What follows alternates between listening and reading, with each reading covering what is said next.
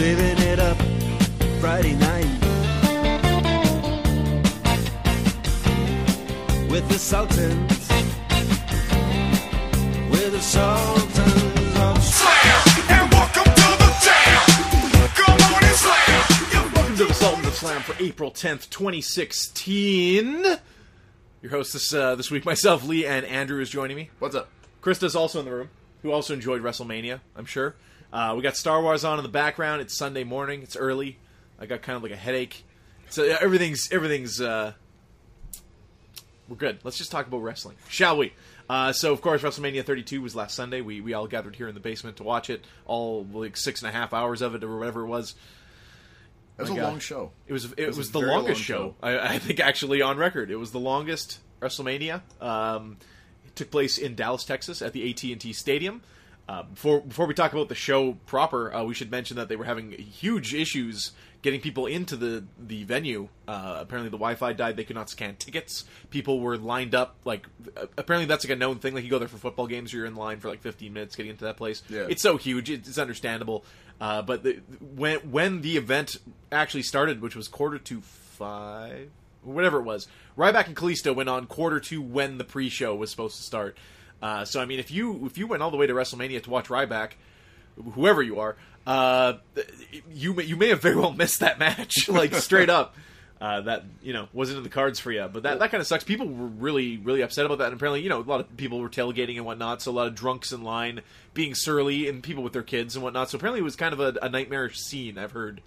Well, it was bad enough with that. Not to mention they had the people that were in the standing room only. Mm-hmm. So I mean. Yeah, $18 for standing room where you're in the stadium, but you're not actually watching the event. Apparently, there's person. there's like an alley that leads up to the actual arena, which has like your bars and your restaurants and whatnot. So people are actually kind of watching it, standing adjacent to the event, watching it on screens, I guess, and stuff in the complex itself. And those, I believe, Dwayne Johnson counted those within the attendance number. It sure sounded like it. Yeah. He may have inflated it a little bit. You know what sucks is that since they've always been doing that, like it's always been like, oh yeah, I heard 97,000 people, and they're like, oh, we did 10,000 more than that. It makes it so you never believe any numbers they ever throw out.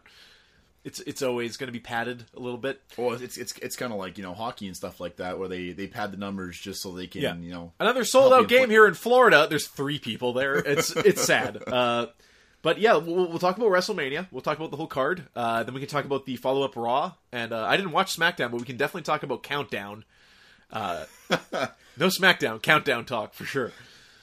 There are maybe 1 or 2 things we can mention on SmackDown, but that's really about it. Vaudevillains showed up, so I meant to actually check that out, but just didn't. So let's do WrestleMania though. Andrew, you've got the card in front of you, so take this bus and drive it off the cliff. All right, so. While people were still filing into the stadium, wow, that's going to take a little bit. We kicked it off with Kalisto and Ryback for the U.S. Championship. And when Ryback came out, even though there was like no one in the crowd, there was still chants of Goldberg. Yes, maybe they're just piping them in at this point. I don't know. They were feeding that entire idea. They were feeding him more. Really, this match for a kickoff left me starving because it was exactly what it felt like any match these two have had on Raw. Didn't even feel like a pay-per-view match, but with the place so empty and like just it felt like the warm-up comedian or what have you coming out and doing that. And it was a fine match. Like, there wasn't anything really wrong with the match. I just have no real interest in seeing Kalisto and Ryback fight. Kalisto with the US belt is kind of I don't know what their plans are.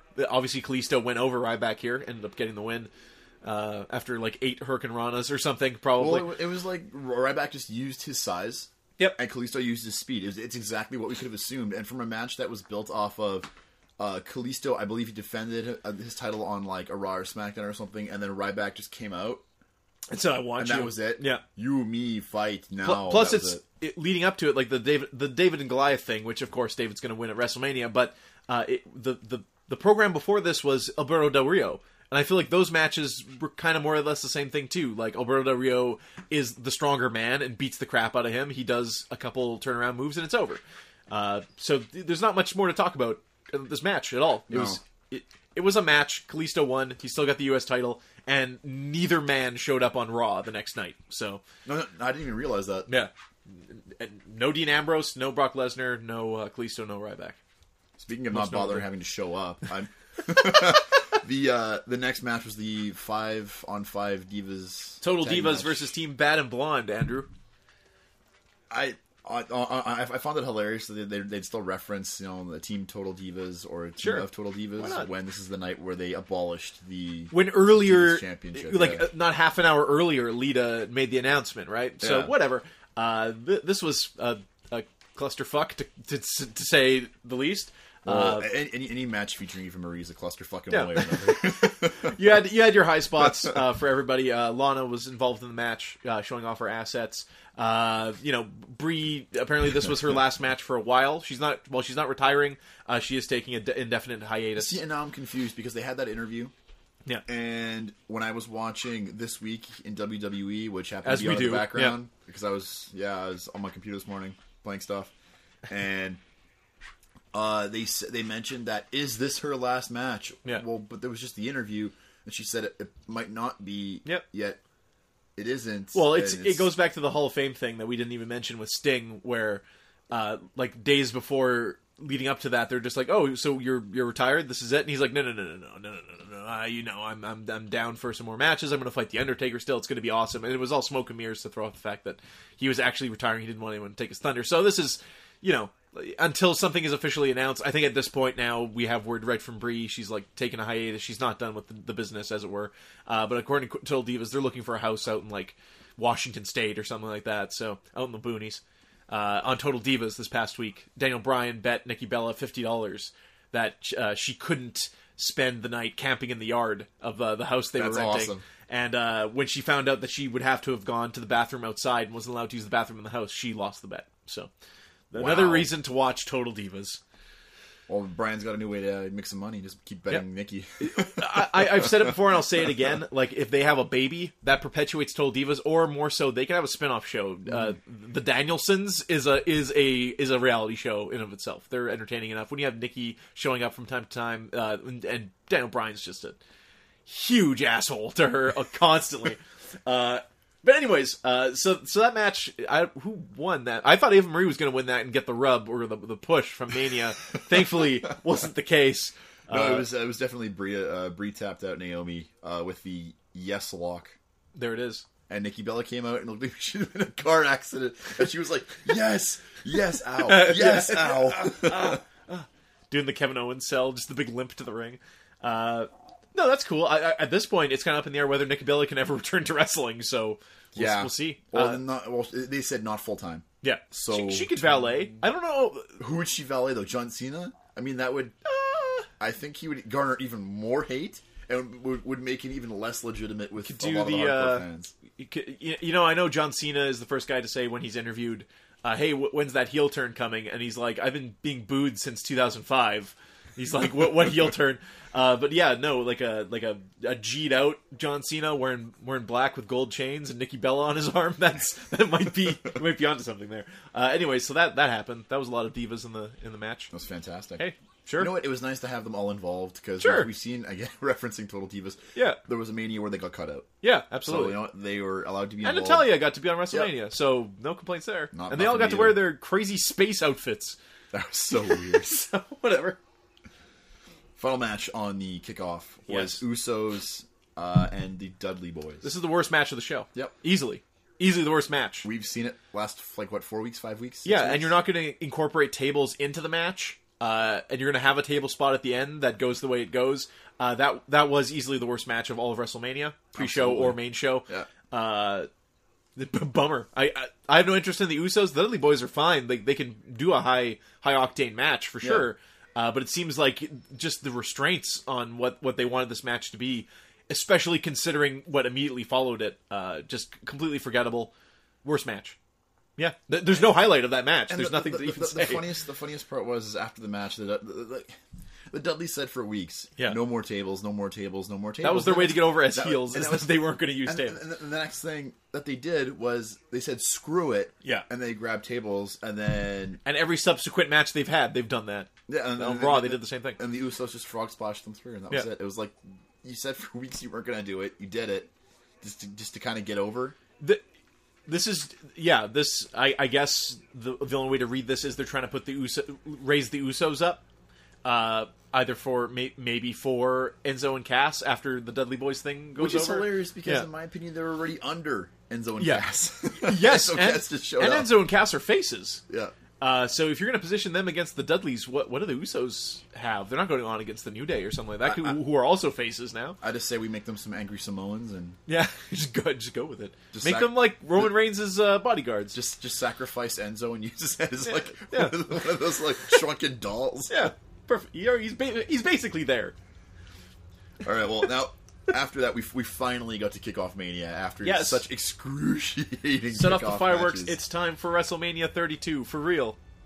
We got the Intercontinental title ladder match. 7 participants. Ryder, Owens, Miz, Ziggler, Zayn, Stardust, and Sin Cara. Everybody kind of got their own spot in this, which is what you want to do when you have 7 guys. Is everybody gets a high spot. Someone went off the top through a ladder. Someone it was Stardust, I believe, got driven through the ladder. He had the Luke Harper spot this year. Yeah, and who put him through though? Was it? I think it was Ziggler. It might have been Sin Cara going from the top of the Sin Cara. ladder. No, it was Sin Cara. You had your Zayn Owens stuff kind of set up. Ziggler was there just to quickly climb the ladder when you think he was out of the match.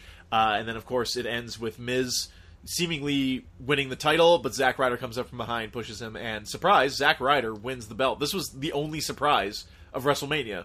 Really. Ultimately, yeah. Only positive booking surprise. Which kind of hit a bunch Yeah. of speed bumps. And it was at the beginning of the show too, so you're like, "Oh, this kind of sets the tone. Are we going to see some surprise booking tonight?" No. Well, it did the job it was supposed to, Yeah. but after that, it was just no. How many matches after were there valleys? 1, 2, maybe 2.5. I mean, it set it up so well. Yeah. That everything else didn't really match up well with it. Ryder or got against to it. celebrate with his dad. There was the whole story, which we'll bring it back on Raw, but where him and Scott Hall, he took a picture with Scott Hall with his IC title, and then Scott Hall took a picture with Ryder's IC title, and everybody feels good. Good for Zack Ryder and his. He finally got a spot. He Yeah, finally got sure. a spot after all the work he's done for so many years Yeah. for just being a guy. Not And he's the still on guy. TV. As far as we know, he will still be involved in the IC title picture going forward. And So, he's still working NXT. yeah. So he's got 3 jobs. Good for Zack Ryder. I don't know. There's definitely worse people to push than Zack Ryder. But so. there's definitely going to be some stuff going on between Sami Zayn and Kevin Owens. Absolutely. It's already started. Yeah, and, I mean, Ryder was immediately in. It's funny on the results here. It says Zack Ruder. Zack Ruder. is going to have some stuff with the Miz probably, and Ziggler is going to Go back to fade jobbing. into obscurity with The king of the jobbers. Stardust and Sin Cara. Yeah, sure. Why not? That's fine. They know where they stand, and they're Yeah. getting paid. So They really see a person like Ziggler really doesn't seem to care. They give him like an important win twice a year, and that's enough to perpetuate him as a he fought Baron Corbin on Monday night yeah, to put Corbin over. He wins, Whatever. He wins at a. Yeah. When you haven't established yourself, can you really put people over? The really frightening thing is that Dean Ambrose is basically that guy too, unfortunately. But we'll talk about that. That's true. Soon. What was next, Andrew? Next up was Jericho and AJ Styles. Yeah. 4 weeks in the making, 5 weeks in the making. We've already seen it 6 times. Yeah. There was a respect angle already done. They were on a tag team. They were off a tag team. And now they're just bitter rivals. AJ Styles, Chris Jericho. Fine. Match. I don't know. It was a good match. Yeah. They did more and went above what they had done before, but at the same time, it's the same thing that we had seen. Plus, weeks. 2 nights previous, you had Zayn and Nakamura. And any one-on-one match without a title hanging in the balance at WrestleMania will be compared to that match. And didn't even come close. Chris Jericho's been healing it up. I have nothing against the guy. He's not my favorite, but I'm glad to see that AJ Styles is moving on to bigger and better things. Hopefully, it was just nice to see that they could do things outside of what they've been doing on Raw, like maneuver wise. Like, I mean, AJ hasn't really been using the Styles Clash. He got it. You know what? Jericho doing a Tiger Bomb.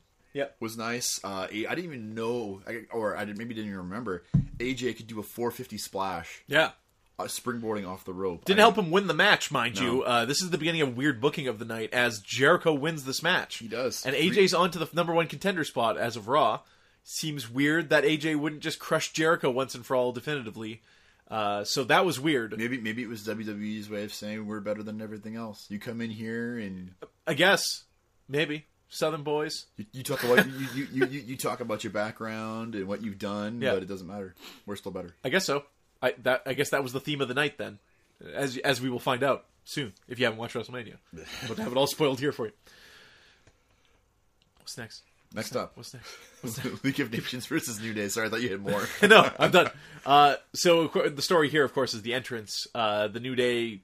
There's a giant box of Budio cereal, which gets kicked over. And then out pours the Super Saiyan New Day, dressed in Saiyan armor. I read an interview with Xavier Woods about that. Yeah.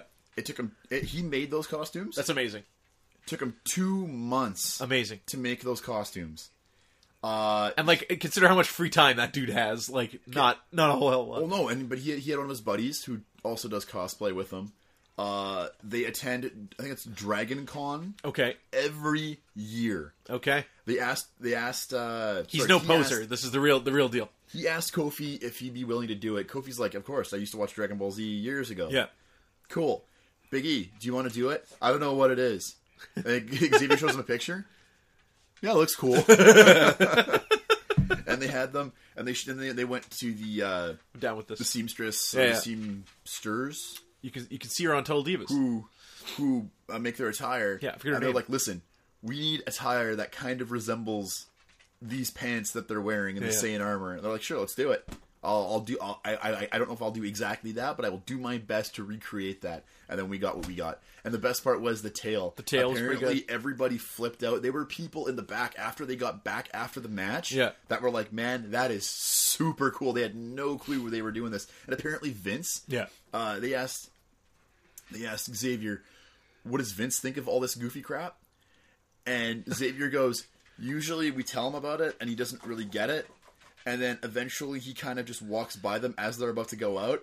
And then he sees them. He laughs his ass off. And then doesn't say a word and just gives them a thumbs up and walks away. That's the Vince should do that more to more talent, I think, is just laugh his ass off at them and give them a thumbs up and just go for it. Well, dog's fighting the heck out of this bone. Oh, she got the container again. WrestleMania moment. Anyone who was here knows what we're talking about. Little inside joke for everybody. Yeah, no, that match was all right. We had Wade Barrett kind of cheerleading, I guess. Is he not cleared to? I think he's done. Man, she is killing that thing. She's getting her. This is it. This is the real match right here.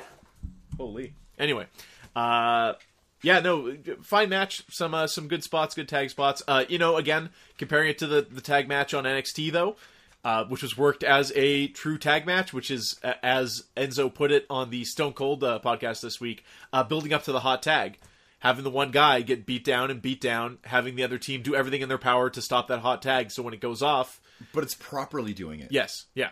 Because there's definitely the wrong way to do it, where it's like, hey, we've had enough. It's a completely different mentality of how to work a match, and as much as I love the New Day and have loved most of the tag, what have you, in the main roster, the matches just aren't worked that way. They're worked like singles matches. Like, who's in the ring? Well, those two guys are just going to singles fight, and when they tag out, they tag out. So be it. And it's boring. It's starting to get stale. I'm going to watch NXT week to week now because that might be, Well, the night before, I mean... telling the story in the ring. Like, the WWE is very cut and dry now. We're going to tell the story, and then we're going to do the wrestling. Well, American Alpha and Dash and Dawson really showed what a tag match can be. Yeah. And apparently, a lot of people weren't expecting that match to actually carry like it did. Yeah. No. And fantastic. Great stuff. But oddly enough, at Mania, though, they gave League of Nations the win. But at least they gave League of Nations some fantastic shirts. I was really confused about this because I thought it would be for the titles. I have no idea why at WrestleMania this wouldn't be for the tag titles. So when they won, I assumed the New Day had lost. I did too. But not the case at No. all. So It was really confusing. yeah. And then, of course, this led to the Legends spot, we should mention. Well, they cut a promo about, it was Wade Barrett. I think this was his kind of like last moment in the spotlight kind of Send-off, thing. yeah. Yeah. And he was like, I don't think anyone could, any three superstars could match up to any three of us. Yeah.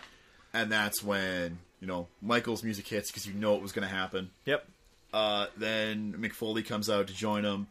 And then you hear that trademark glass shattering. And then Stone Cold comes out. Because you knew Stone Cold and Shawn were going to have some part of something. Yeah. So they all three of them come out and just kick the liver 11 crap out of. Do you think out of the three of them. Stone Cold, it being Dallas, and him taking bumps here in WrestleMania 32, do you think... She's running with this thing on her mouth. It's Andrew's dog, by the way. I guess we should say. She's just running around with this container in her mouth, as she did on WrestleMania, and it's pretty funny. She's carrying it like a title belt. The women's champion. The women's Tupperware.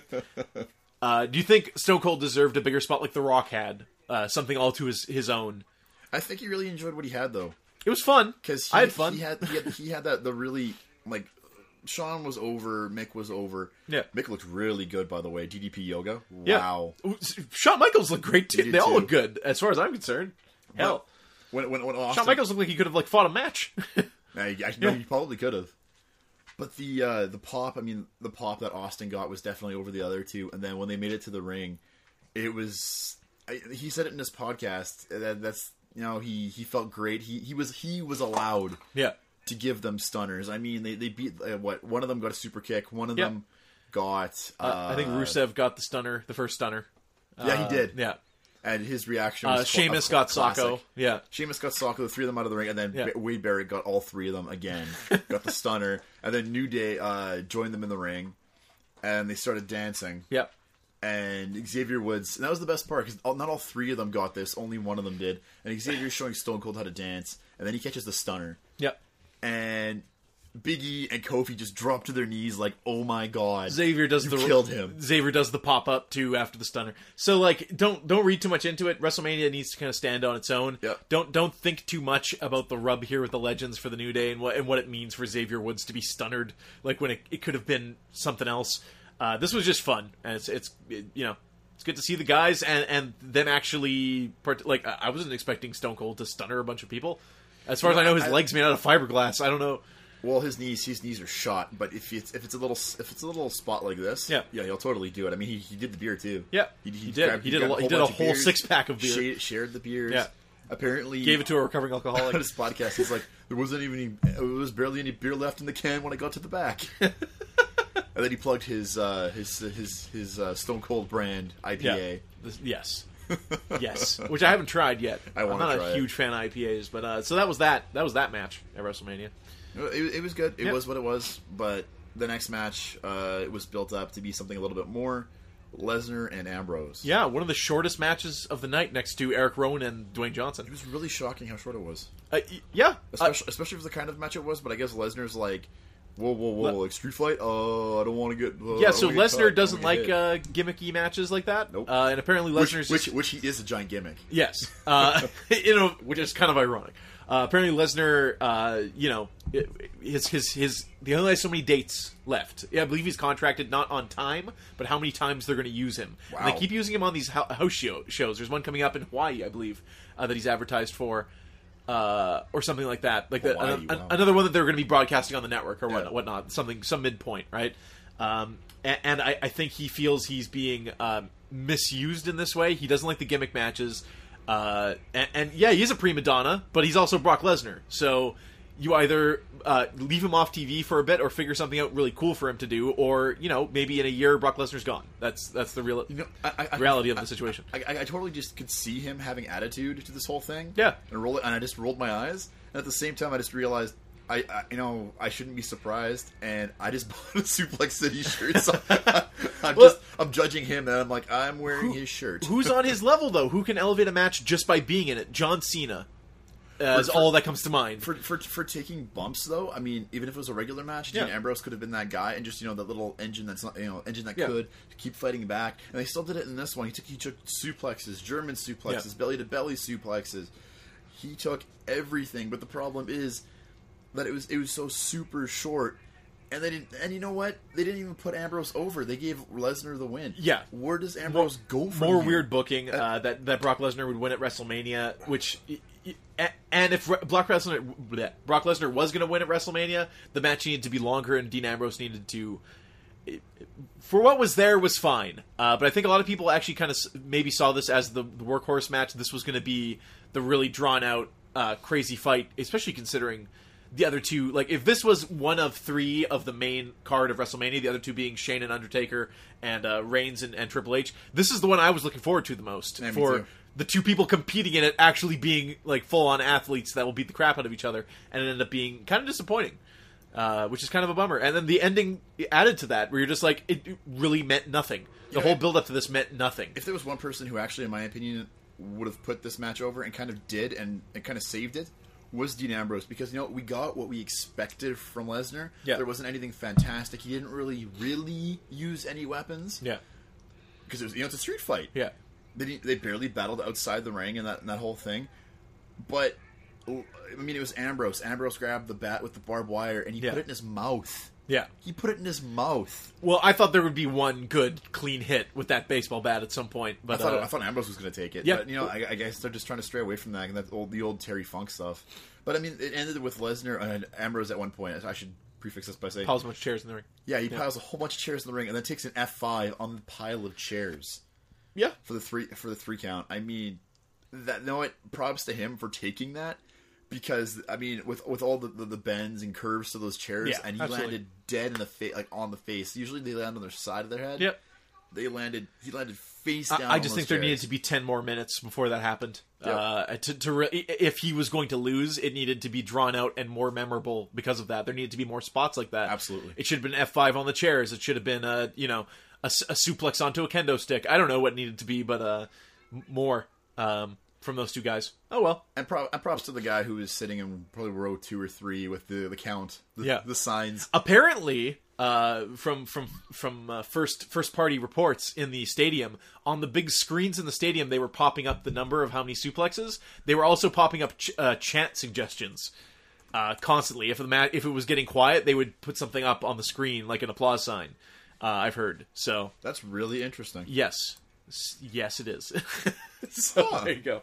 Kind of underhanded because on the broadcast angle, you didn't see any of that. No. Well, we didn't catch anything they were doing actually inside the stadium, other than what we could see from like the direct fan site from the camera. Oh well, so that was that match. Again, weird booking that Lesnar goes over.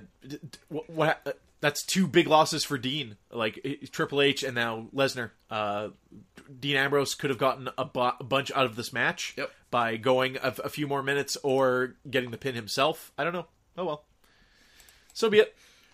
Well, We got Paul Heyman. He was great at ringside. I personally got more out of the next quick segment. It was a commercial. Oh. It was Ric Flair in the back trying to giving a pop talk to Zack Ryder. Yes. Ziggler joins Flair in trying to teach Ryder how to woo. Yeah. Woo and woo. Yes. And He might have like a brain problem. This is actually he gives the Snickers. He gives the Snickers to Ryder, and poof, Ryder turns into Charlotte and then woos. I mean, these commercials are getting bad. That was a bad commercial. Hey, it's better than the time Natalia was trying to sell a Yeah. Subway. That was the worst I can remember. I can't help but think that just watching that was a little more like, it's so bad it's funny. Yeah. Much like WWE Countdown, the movie. No. That's not. It doesn't get funny. Does it It's get just funny? it just gets bad. Yeah. It actually gets to the point where you just don't want to watch it anymore. Okay, so that was Snickers. Yeah. Yeah, Snickers. And then following that, they did a recap of the Hall of Fame. Which, did we touch that last week? I don't think we did. No. it We was recorded the morning of the Hall of Fame, so I don't know if there's anything you really need to say. It was long. It was 4.5 hours long, apparently. Yeah, it was about 4 hours. They're going to do an long. It edited was- down version apparently to put on the network. or something. There are certain things that were forgettable, but I understand why they did them, because this is the Hall of Famers night, not our night. Mm-hmm. So whatever you feel like doing, go nuts. I totally appreciate it. Unfortunately, I really don't know Stan Hansen, so I can't It was his People his had a speech- lot of reverence for His him. speech was interesting. I really think that Michael Hayes could have done without Von Erich coming out, the remaining Von Erich, and speaking, because he really didn't have a place, and it was really awkward what he said. And if there was one thing that I thought that the Hall of Fame suffered, what made the Hall of Fame suffer, was all the presenters came out and pulled their own speech about themselves. Yeah. Most of them did. So it was kind of like, Definitely, in some cases. this is your light, and oh, by the way, here, like, for Flair, but Yeah. I expect that from Flair. Flair is kind of charming in that way, but Flair goes on about himself. But Vader doesn't need to give a... Vader plugs himself. Yeah. Someone has to. It was just very awkward. Before I introduce the Hall of Famer, let me just tell you a little bit about myself. No, that's their night. That we're just kind of on the outside looking in. It's the Carney of the Year awards. I don't know. Carney of the Year. It's an acquired taste. Congratulations to all the inductees. It was weird to have Cena there, just from a booking point of view. That if he was going to show up on WrestleMania, maybe leave him out of the Hall of Fame. That kind of tipped everybody off. Could have been more of a surprise. Yeah, that was a very weird choice. Yeah, and especially for it was Snoop Dogg, wasn't it? Yeah. That was a weird use of him. Anyway, that was the Hall of Fame. So they recapped it, and then all the Hall of Famers came out and waved, and the crowd was like, "Hey!" And then we moved on. so there you go. Next up was Charlotte, Becky Lynch, and Sasha for the women's championship. What a lot of people are heralding as the best match of the night. I thought it was fine. I don't. Ric Flair took a bump. That's fun.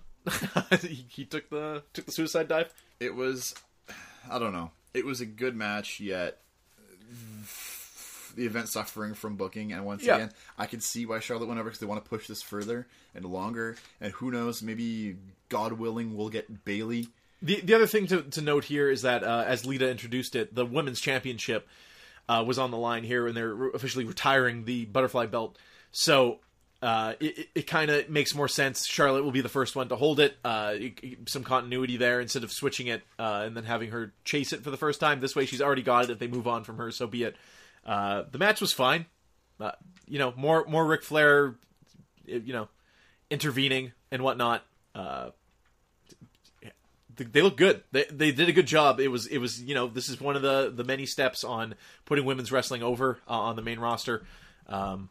It was good. It was a good match. Well fought match. My highlight of the match for me was when was it Charlotte had Becky in the figure eight? Yep. And then Sasha comes in with a frog splash. Oh, both from of off screen. Yeah, my fan, that was good. My fanboyism aside, that was yeah, awesome. more of that. I mean, in a triple threat, you got to do stuff like that, though. Yeah. And you could see it kept all three of them relevant, doing one thing. Yes, yeah, they're both trying to win. You see, no, that was a fine match. So not much change there. Charlotte retains. People were hoping Sasha, especially with Sasha's entrance. Snoop Dogg was there. Some girl was there singing her theme song off key. Everything, there was confetti. I don't know. Everything was I thought conspiring for a Sasha Banks win, but so be it. She's also kind of there. All those three girls are now kind of ambiguous, though. Becky, I guess you could say, is thoroughly a face. Charlotte's a heel. Sasha, I don't know where she fits in at this point. She's just a crowd favorite. But yeah, that was the Divas match, or sorry, the women's match. My apologies. Next up, this match was also really short, and it's kind of funny that we talk about a long night, but these matches were really short. Some of these matches were really short. There were so many matches. It was The Undertaker versus Shane McMahon and Hell in a Cell. Now, before we say anything, I've got some beef with the Hell in a Cell matches of the last probably about 5 years. I understand that they're more in the PG era, they're more aware of injuries, they're more aware of safety. Oh, disregarding. They're one step away from being called Heck in a Cell matches. Yes, the point of the cell was that it is hell in a cell. They will leave destroyed, bruised, battered, and bloody. Especially when the Undertaker's involved. That doesn't happen anymore. No, that doesn't happen at all. I think the most dangerous thing they did, again, aside from what Shane did on that night, jumping off the cage into a giant airbag. Exactly. But it had been practiced and everything else. Whereas, I mean, the closest thing we got was the Undertaker tombstoning Brock Lesnar months ago. Yeah. On the fresh, uncovered boards of the ring. Now, that was cool from a perspective of, okay, we're kind of going out of the character a little bit, and yes, he did miss that area. We saw it because the camera angle wasn't that great. Yeah. But at the same time, the cell isn't a weapon anymore. No. It's not, and that was the whole point. It was meant to be a weapon. It was meant to be, Keep having people weapons, out. Yeah. keep people out, and weapons inside of the ring. And if you make it out, there's going to be even more carnage. Yeah, so what was really weird going into this match is we all assumed there'd be shenanigans. And instead what we got was a 30-minute long, straight-up match between The Undertaker and Shane McMahon. So I'm sitting there 10 minutes in, being like, if something was going to happen, it should have happened by now, because now this is starting to get, kind of boring at this point. And credit to the two guys at their age for putting on the match they did, but I think it was undersold by the fact that everyone was expecting someone to run in or Vince to show up. Why Vince wasn't at ringside? Their plan all along was to have a flat-out match between Shane and The Undertaker in which Shane will eventually jump off the Hell in a Cell. That was it. The entire match was just building up to him jumping off the top, and then it ended with a fizzle. If you remember how it ended, he is just asking for more. Undertaker takes him into the ring, and it's basically over at that point. Lame, a lame match, but expectations being what they would have been. If I knew it was just going to be Shane versus Undertaker, I thought that match would have been fine. Long, but fine on the card where it was. But unfortunately, I was flabbergasted by and Undertaker won, so it meant nothing. That match can fall off the card and means nothing. Which is we're gonna get to more reasons as to why that was a whole bunch of crap. Yes. All these stipulations, this lockbox, you take over Raw if you win. Undertaker, you're fired from WrestleMania if you lose. All this crap that's going on. It's going to be in a cell, so no one can help you. You're going to die, Shane McMahon. And then the payoff was, I don't know, man. I don't know. I don't know. I'm not losing faith. I'm just not convinced anymore by anything I see. They say, it's going to be a Hell in a Cell. Okay, let's think the opposite. What's Hell in a Cell?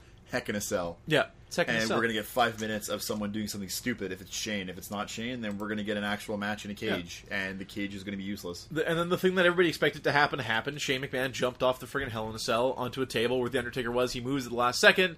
The table turns into a giant airbag, thankfully, saving Shane McMahon's life as he's right in front of his children, jumping off that cage.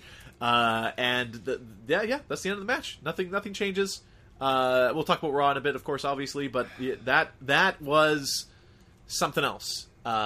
Just a series of disappointments. First it was, they're just going to have a flat-out match. Okay. Shane's going to jump off the thing. That's the high spot. Well, I kind of saw that coming. Undertaker won. This all meant nothing. Really. Bummer. Anyway. Yeah, it's looking back, it's there was so much build-up that it would be something really important. That was built up as the biggest match at WrestleMania. And we got nothing. And nothing happened out of it. No. All that needed to happen was Shane McMahon needed to somehow win. And here's the kicker. Going on to the next match, it's the match that we thought would kick off WrestleMania with the Andre the Giant Battle Royal. Yeah. Wait, one more thing about the Shane McMahon match, though. The one thing it did, when Shane McMahon was going to jump off the Hell in a Cell at Undertaker for a split second, the reason that spot was more exciting the first time you saw it than if you went back and watched it now was you thought Shane could win the match.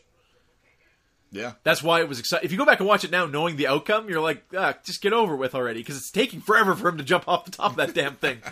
The only reason there was excitability there was like, oh man, if he goes through the Undertaker on that table, it's maybe major change will come. And then, having the WWE Championship belt match being at the end, you're like, what if Shane takes over before the end of this thing and cancels that match, puts somebody else in it? Whatever could have happened. Possibilities were endless, and then Undertaker just won, and you just forgot about it. Anyways, the Andre the Giant Battle Royale. There were a lot of participants in this match. Some of them, we you know what? I thought they'd be one surprise. There were a lot. They came down in a conga surprises. line, and then we had 4 separate entrances for Big Show, Kane, Mark Henry, and then DDP. Yeah, Tatanka, and the real surprise. Tatanka was just he was in the parade of jobbers. Yeah. So you're like, is that Tatanka? And he's just oh shit, it is Tatanka. He looks better than he did 10 years ago. And Shaquille O'Neal. Yeah. Shaq attack. Now the really interesting thing is everybody except for Shaq and Big Show like go under the bottom ropes. So they're Yeah. not eliminated, and they just let the two of them do their thing. And then after Shaq dwarfs the Big Show. Yeah, he Shaq's does. a big guy still. Turns out.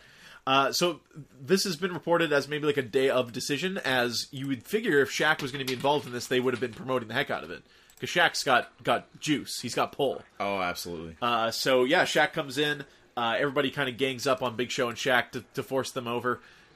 Which, you know, the thing I always complain about is, hey, Big Show won it last year. Let's make sure Big Show gets out of this ring. And that's the first thing everybody does is kick Big Show out. Then it's pretty, like, no real big spots. Like, Goldust and R-Truth work together for a couple of eliminations before being eliminated themselves. The social outcasts do the bow train. They have a comedy spot in the middle of it, but ultimately they are eliminated. Mark Henry, which people had as a favorite to win, he goes over the top rope, and then out of nowhere, friggin' Baron Corbin ends up taking it home. Who did he eliminate last there? Who was the last man standing? Kane. It was Kane. Okay. So Baron Corbin, this is, I guess, his call-up. He is no longer on NXT. He's still on NXT. He's still on NXT. He's still on NXT. For people who aren't familiar with Baron Corbin, he is basically Roman Reigns, but is actually a heel. So people boo him properly, and he's not a great wrestler. He definitely is one of those guys that needs someone else hanging out with him in the ring to Absolutely. to work the match. Baron Corbin would be a good program for a Chris Jericho, although they're both heels. So He's a project. scrap that. Yeah, he's a Braun Strowman-esque project, but is a little further along. So if you were Braun Strowman right now, you should be a little concerned. You've got the physique, but they've given you a year, and it's not really clicking. Which makes me wonder. I wonder if they're actually going to Baron Corbin a little more, and they're kind of changing it up. Sure. Baron Corbin looks like he just joined the Wyatt family right now with his current outfit. Like, he's wearing skulls and a leather vest, so, like, just sign him up. So that's Baron Corbin. He wins the Battle Royale. He's smug about it. He of course, cuts a promo on Raw about it, but that's it for the Battle Royale. Yeah. Woo. Whoopee. Good positioning for it. Like, It was because I was falling asleep almost at this point. Well, So I think it was more so the fact that they pushed it so far back, you didn't know what to expect. So it kind of it made it seem like something big might happen. anything can happen at this Yeah. point. Lastly, Yes. was Triple H versus Roman Reigns. No, you're forgetting a whole Was there? nother 2 matches that took place. 2 matches. At WrestleMania when Dwayne the Rock, Dwayne yeah. the Scorpion King Rock Johnson came out. Yeah, sorry, that's not listed here yeah. as an actual match. The Dallas Cowboys cheerleaders come out. To Thunderstruck. Sure, of course, they do their thing. When I think Texas, I think Thunderstruck.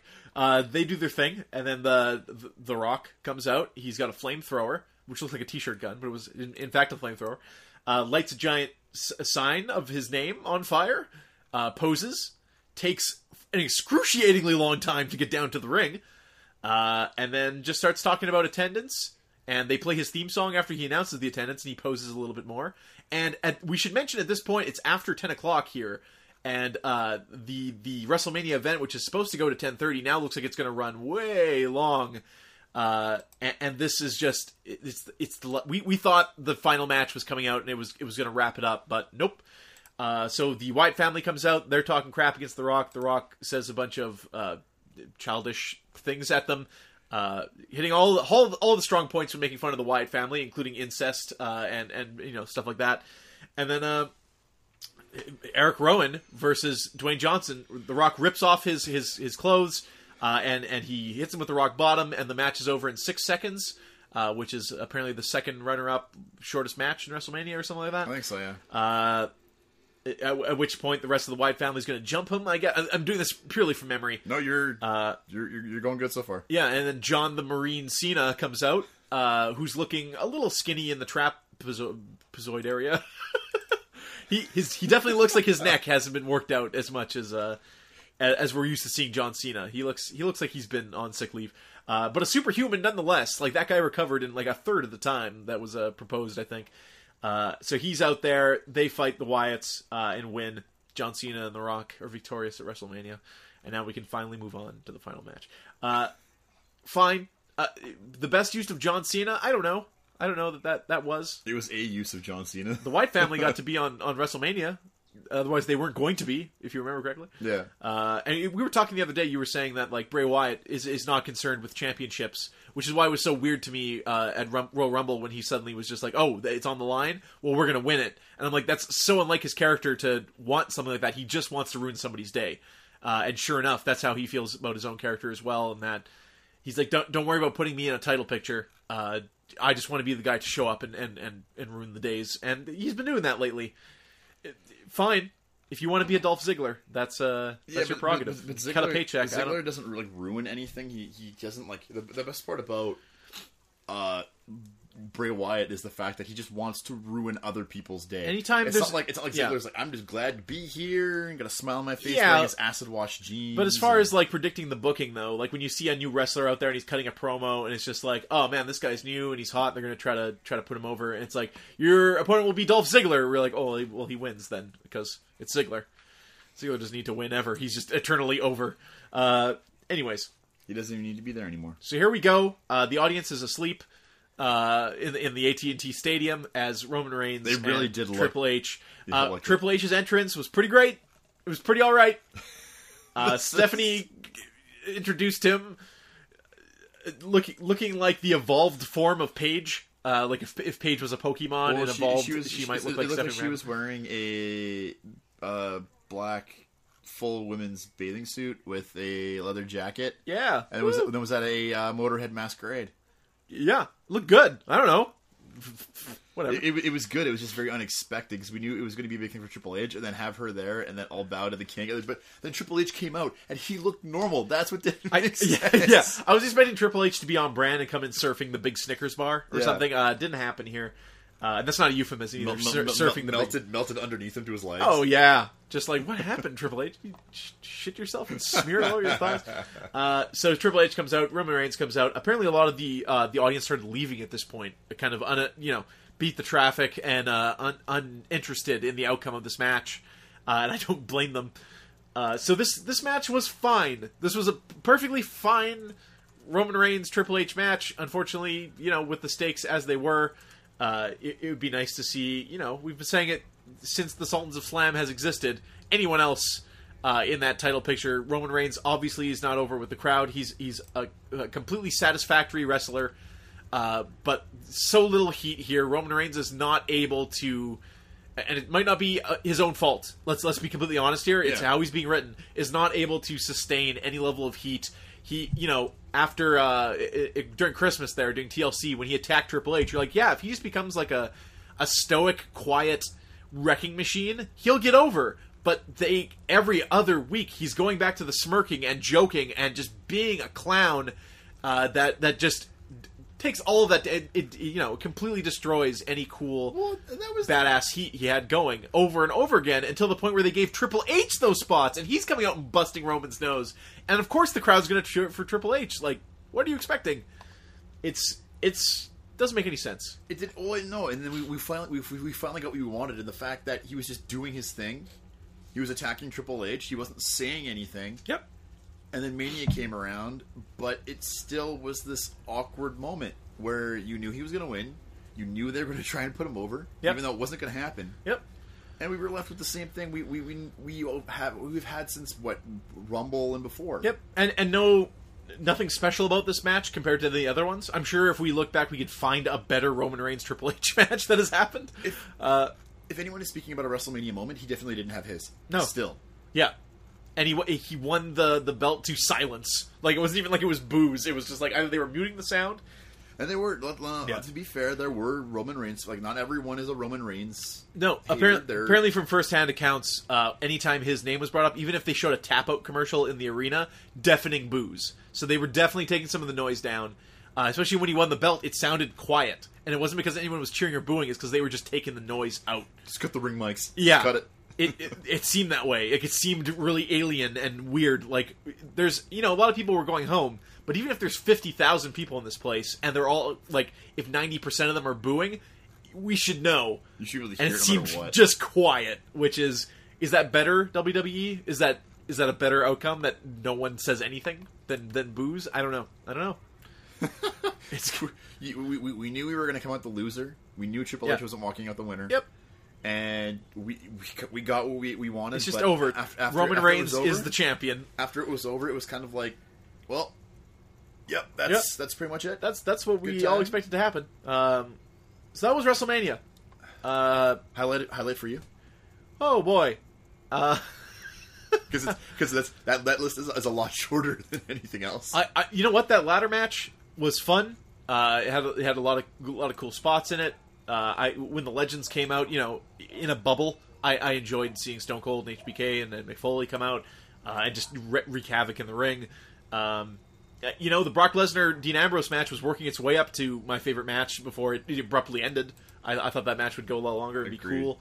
Like I said, the key here is in a bubble. WrestleMania is entertaining. That show on its own is entertaining. It was way too goddamn long. You're like the puppy whisperer over here. Just Krista, do you have what was your favorite WrestleMania match, Krista? Nothing. You got nothing. Krista just hated it. She hated the whole show. She's like JR over here. Yeah, man. That's it. I don't know. I thought it was fun. If you don't think about the repercussions and where they're going from here, WrestleMania 32 was entertaining. I enjoyed the spectacle in the event. Yep. It was nice. It's always nice to watch a WrestleMania. If I had to choose a match, at first I'd think ladder match. But guilty pleasure, I really did enjoy the women's match. I really did. Yeah. It was good. It was more than what I expected. It was a little more of the NXT women's variety. If you're setting a bar for each match individually, the women's match might have exceeded that bar more than any other match of the night. Yeah. I think is the best way to put it. Fantastic. Worst match of the night does go to Usos and Dudleys, though. I think no one will argue that. Well, that's just Mania. Of course, the next night, say what you want about Roman Reigns and Charlotte. They had to fly from Dallas to New York to do the day show and back to Dallas for Raw. Incredible. But let's hit Monday Night Raw. Take it away, Andrew Jansen. Well, it usually is heralded as the biggest Raw of the year because they're also going to try and pull out all the stops, much like they did about the Raw before. Yet SmackDown gets completely forgotten. Absolutely. The theme of this Raw is having their cake and eating it too. They can trying to. Yeah, they can undo things that happen on WrestleMania the night before to get back on track for story. The crowd is rowdy. Very rowdy. And they're still in Dallas. Yes, of course. They're still in Dallas. So this is like, if the bourgeoisie is going to WrestleMania, this is the unless you have the travel package, this is the layman going to this Monday Night Raw. This is their reaction to what happened the night before. They're rowdy, they're drunk, they're ready to go. They're playing with beach balls in the crowd and doing inappropriate chants. And of course, Vince McMahon references it. JBL references it. That's the craziest thing of the year. And they, having their cake and eating it too. They want this crowd to be heated up and not shut up. Yet there's some very distinct points in the night where this got out of hand and kind of ruined the show at large. They took control. Yes, They absolutely. took control, but it's also because they were calling them out on all their bull crap. Yep. And you know what? As much as it might have derailed the show or destroyed the show to some degree. I think maybe this could be a wake up call. Again, to a degree, NXT is the better example, where they have all the chants and they're a presence, but the wrestling and the announcers happen as if there was no audience present. Like, this is a wrestling match, and the announcers are here calling it as if this was going to happen anyways, and people happen to show up. The WWE is the opposite. It's like, we need people to show up to be involved in the show, and we're going to... The people on commentary, Michael Cole, etc. Michael Cole had a couple really funny flubs during Raw, misunderstanding chants. Or being fed in his earpiece to say something else to kind of diffuse the chant. I don't know which it would be, but let's just shit on Michael Cole because it's fun to do. But they're going to reference the crowd. JBL can't help himself but reference that the audience is there and what they're saying, and it's going to perpetuate this, and it's only going to get worse. So, anyways, let's see what happened on Raw. Well, it kicked off with Vince McMahon coming out to cut a promo. Now, the thing about Mania was the Shane and Undertaker match happened. Sans Vince really didn't get that. Yeah, and he starts off by cutting a promo, getting a Raw, and he gloats about WrestleMania that last night and talks about we shattered all the records, and he took care of some business and stuff like that. And took care of some business. At one moment, the crowd kind of hijacks him a little bit and interrupts him. I can't remember what they chanted, and I actually don't have it written here.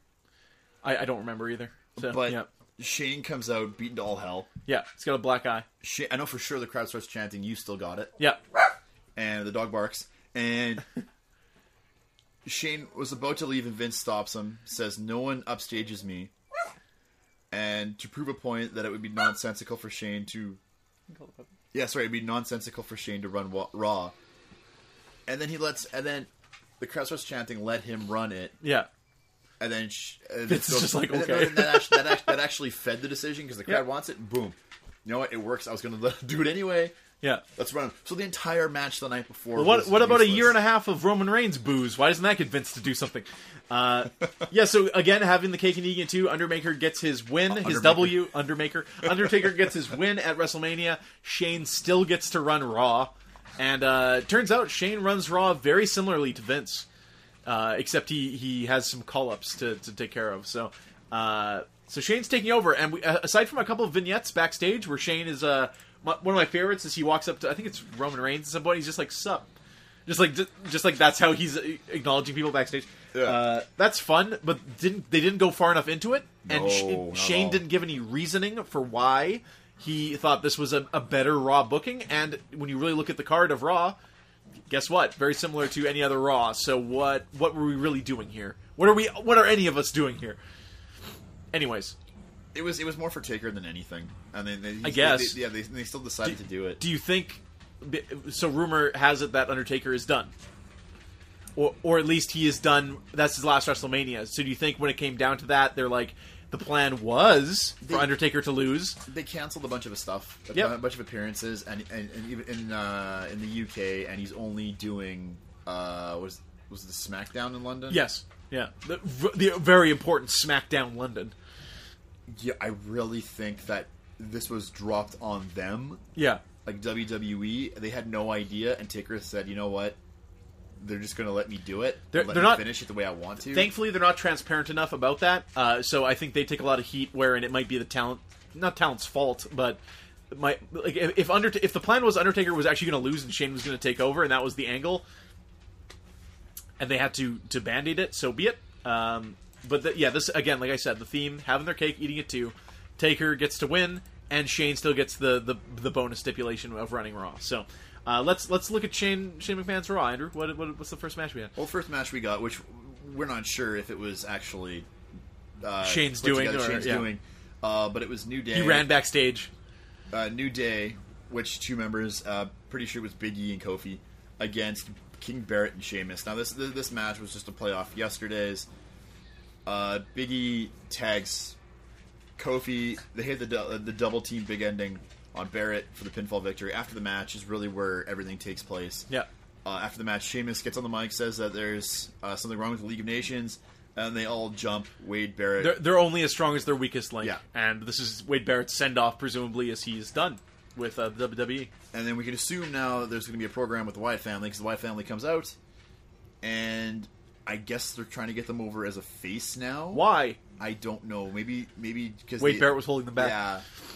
So they cleared the ring, and Bray Wyatt hits his sister Abigail and Sheamus to end the segment. Now I kind of do like this because they're very polar opposites to a degree, and Bray Wyatt being, we don't know what he is. He can play the face to heel because he is the guy who just wants to destroy everything. Sure. Whether it's for the fans bent, like, you know, to be a face or to be a heel, he Yeah. just wants to see the world burn no matter who you are. Yep. So you know what? I can get that, and the fact that there's only 3 of them left in the Wyatt family after Harper's injury, which I did hear during WrestleMania week on an interview that Bray Wyatt was speaking that losing Luke Harper was one of the hardest things he's ever had to deal with. Because Luke... To an injury, not Yeah. permanently. Yeah, I should say that. Because Luke was his right-hand man. Yeah. And one of the guys he's toured with for this entire time. Yeah.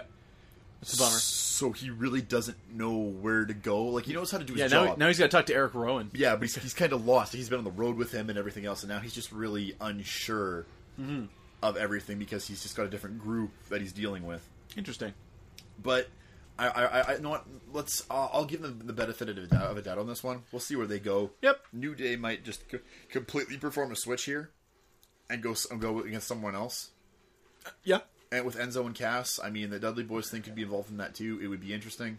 Enzo and Cass and Dudley Boys should be at least be a month. That should be at least be a month-long Be a thing. month, and then go to I can't remember what the next pay-per-view is. Payback, I guess, is next. Yeah. Which I'm a little sad about because I think I'm actually out of the province During Payback? during Payback. Well, so thankfully, with the WWE Network, you're never too far away. I'm never too far. As That's long as the Wi-Fi doesn't fail me. Yes. You'll be watching I will Payback. Is that during... you're going to convention, right? Yes, going to Calgary. Oh, they have internet there. Yeah. We'll be doing Teardown. Oh. So not to mention, I'm also not staying with family at that point. I will probably be back at the hotel trying to wait for the early the next morning when we have that 12 hour drive back. Yeah. Ryback? Ryback. Drive back. So 12-hour Ryback. I don't want any part of that. All right. So Shane McMahon's Raw continues. it continues on with sorry, my apologies. Vince McMahon. It's okay. You're probably are you reading the thing that has like all the paragraphs? That's like yeah, it's a little always super goofy. It's a little confusing how they line this up. Vince McMahon is in the back, and it's just, he's getting his limo to leave. Yeah, and he's approached by Renee Young, and he says that he's leaving because he doesn't want to have to watch Raw and the disaster that it's going to be. Now, that was really, really quick for him to leave like that and to say, "Yup, you're in charge. Night, everybody," and walk off. Yeah. I really thought there would have been kind of more of an exchange between the two of them. Or his limousine would have exploded. Oh my god! As the night, yeah, it's a different location. Yeah. As the night goes on. Yeah. But again, like there's so much the table of opportunity in the writers' room of the WWE is overflowing, dude. Like if this was a real angle you want to build up, yes, you keep cutting away to Shane and Vince and the crowd as they like each segment that Shane is putting on. Vince, you see his reaction or whatnot. Instead, they just cut him out of it. He just leaves. And then for as little as you see Shane backstage as well, like if you tuned into Raw halfway through, I don't even think you would know Shane McMahon was running Raw. I don't even know if you would know that was the stipulation there. So, anyhow, Star Wars just turned off. it turned itself off. Yeah. Well, after that, Sasha Banks and Summer Rae had a match. It was really, really awkward because it Sure. started off with Summer Rae talking, like just calling out Sasha randomly. Rumors that Sasha actually got someone injured in this match too. I don't know if those have been cleared up yet. Actually, you know what? It was really weird. There have been zero updates, but there's been no evidence to support it either. So I don't know. I'm kind of on the fence here, and I mean, her not being on SmackDown really didn't... Summer Rae is, believe it or not a terrible wrestler. She's adequate. So it'd be odd. It would be It was really odd. It was a squash match. She basically says Sasha Banks is garbage. Sasha comes out, tells her that whether she lost the match, but she's still the boss. Yeah, and she had a dream. Sorry, Sasha reverses didn't a make pin it. into the Banks statement for the win. Yes, sure. Yep. That's fine. Sasha Banks squash match. That's what it was. Now. They don't do a lot of those in the WWE, so by all means, No. squash matches, go ahead. Now, we knew this night would be about change. We knew we expected. Did we? I expected change. All right, and we got what they called Shane McMahon controlling Raw, and conveniently Apollo Crews is there to fight his former NXT, I guess, opponent at one time or another, Tyler Breeze. Sure. Now, this was going to be a squash match again. Did they really cross over? It would have been like Tyler Breeze would have been on his way out the door. No, they crossed over for a short period of time. It was about 2-3 months, I think. So Apollo Crews is, of course, from NXT, a stocky build, like a really built up guy, but very athletic. Now, my thought behind this is that they called him up for to test the waters, but not only that, because he is a moderate aerial man. Yeah, that he could fill in a little bit for Neville in that regard. Yeah. As more of not a gimmicky guy, but a guy who's going to pull it. Like what was it? Or you can just have him like the standing moonsault. Yeah, like doing a backflip out of nothing. Like that stuff's cool. And for a man his size, that's really impressive. Yep. So he'll just be fighting Dolph Ziggler and Ryback every other week on SmackDown. So look for that. This seems like his official call up too, which might be a little soon for him. But sure, we'll see what happens. Yeah, Shane McMahon pulling out all the stops. Tyler Breeze match on Raw. Now, Reigns, we knew this was going to happen. Reigns comes out and cuts a promo. If you want to call it that. Now, he echoed, he came out to boos. Yeah. There were a little bit of cheers, but more. There always more, is. more Andrew. cheers. There than always cheers. is a little bit of cheers. And he acknowledges the crowd by booing him. He says, and he just repeats what I think either Cole or JBL said the night before. I'm not a bad guy. I'm not a good guy. I'm the guy. Now, Sure. he is Vince's guy. Let's just clear that up. Yeah, I am Vince's guy. And he just gives an open challenge to anyone who wants to take the title. Jericho comes out. I think AJ comes out. Owens comes out, and Sami Zayn comes out, which is hilarious because Sami Zayn has just been there for like 2 days. So Yeah. so He's there. He's but he comes out and does this thing, and really the group just starts fighting each other. And in the back, Shane calls a fatal 4-way for the number 1 contendership for Reigns' title. And I found that really interesting because the 4 that were there, we knew there was going to be a change in direction to face Reigns, and that would, no matter who it was, okay, except for Jericho because he's already established for years. But It would have been funny if it was Jericho. Oh, yeah, I would have ticked. If it was anyone other than Jericho, there was a chance that it was going to establish someone else. Yep. And that was the real interesting thing for me that really started to pick me up when I was watching this Raw. Yeah, especially knowing that was coming at the end of the show. So good for you, WWE. You scored a 6 on this particular segment. So we have the fatal 4-way to look forward to. That was a weird sentence. Yeah, Fatal 4-way to look forward to. Yeah, weird. Tongue twister. Yeah, a little bit. But after that, we got the announcement of the Fatal 4-Way. Baron Corbin versus Dolph Ziggler. Sure. It ended in a double countout. Corbin comes out, cuts a promo, which is interesting. I wouldn't even call that a promo. The end of days is nigh, Andrew, which is also his finishing move. He just kind of muttered. Yep. Mutters a mutter. And he did what he had to do. And the minute Ziggler comes out, it's going to be kind of something really stupid. Credit where credit's due. Baron Corbin had that terrible crowd to deal with and got through his promo fine. So, well, they had no reason to go after Corbin. I guess not. And screw with him. He hadn't done anything yet to deserve it. But the match begins in the ring. Eventually, it finds itself outside. They both get counted out. What I thought was really, really interesting was the fact that he kind of plays to the ref at this and says, like, what happens now is on your head. Yeah. And then Ziggler. He murders Ziggler. He hits the end of days on Ziggler on the outside of the ring, and Ziggler is out. Yeah. And you know what? Baron Corbin, I don't like him. I don't hate him. I think he's an interesting change. If every Raw he comes out and end of days someone and it is respected as a finisher and he puts them out with it, sure, that's how you get someone over. That's you can put anyone over that way. You take any special move and make it work. Make specials again? Yeah, like if AJ Styles was Styles clashing people and it would actually knock him out and it was a pin every time, yeah. So hopefully that's what they're going with here. Baron Corbin appears to be full-time, I guess, now, whenever he's done his NXT program. They have the slow crossovers. Yeah. It'll be... Of course, they pre-tape, too. So of course. So there you go. Woo. And now we get Kevin Owens saying he's going to destroy the Roman Empire and take the WWE Heavyweight Championship. Kevin Owens backstage, always good. We didn't mention that he was selling the leg. The classic after pay-per-view Kevin Owens selling. Only one truly selling the fact that yesterday was WrestleMania. He's doing the deep breaths through his nose that he does, and he's limping, and you're just like, man, Kevin Owens, never stop. But the best part of the short promo was the fact that he immediately just says, I'm going to destroy Sami Zayn. Like, he has this urge to hates kill that guy. Zayn.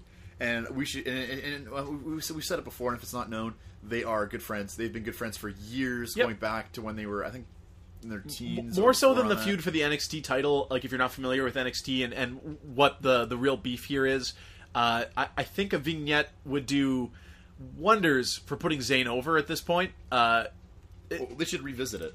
Absolutely. They need to...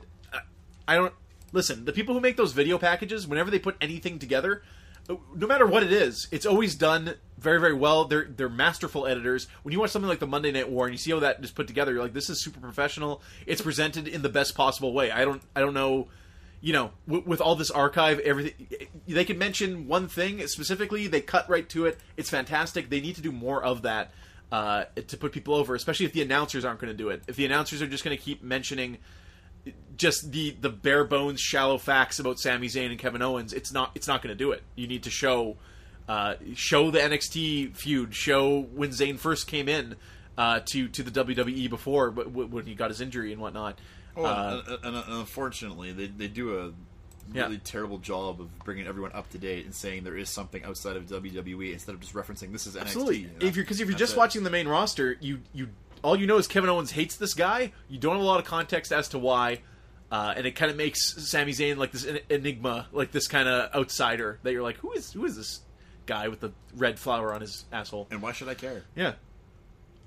But He was easily the guy who participated in the greatest match of WrestleMania weekend. Who is this guy? Is like the weird part of it, right? Like, anyway. we let him fight. No, but we're not going to tell you why we let him fight. Yeah, I'm referring to the Nakamura match, of course. But yeah, anyway. Lita then has all the female superstars come Again, out. to do the exact same thing she did. Exact same the thing. night- And she talks about it, introduces the current champion, who then comes to the ring, cuts a promo with the new belt. The Tries to cut a she tries- promo. She tries to. The crowd screws with her. Actually Yes. takes her out of character. No, she was finished. Like, they actually successfully derailed that promo altogether. So, good job.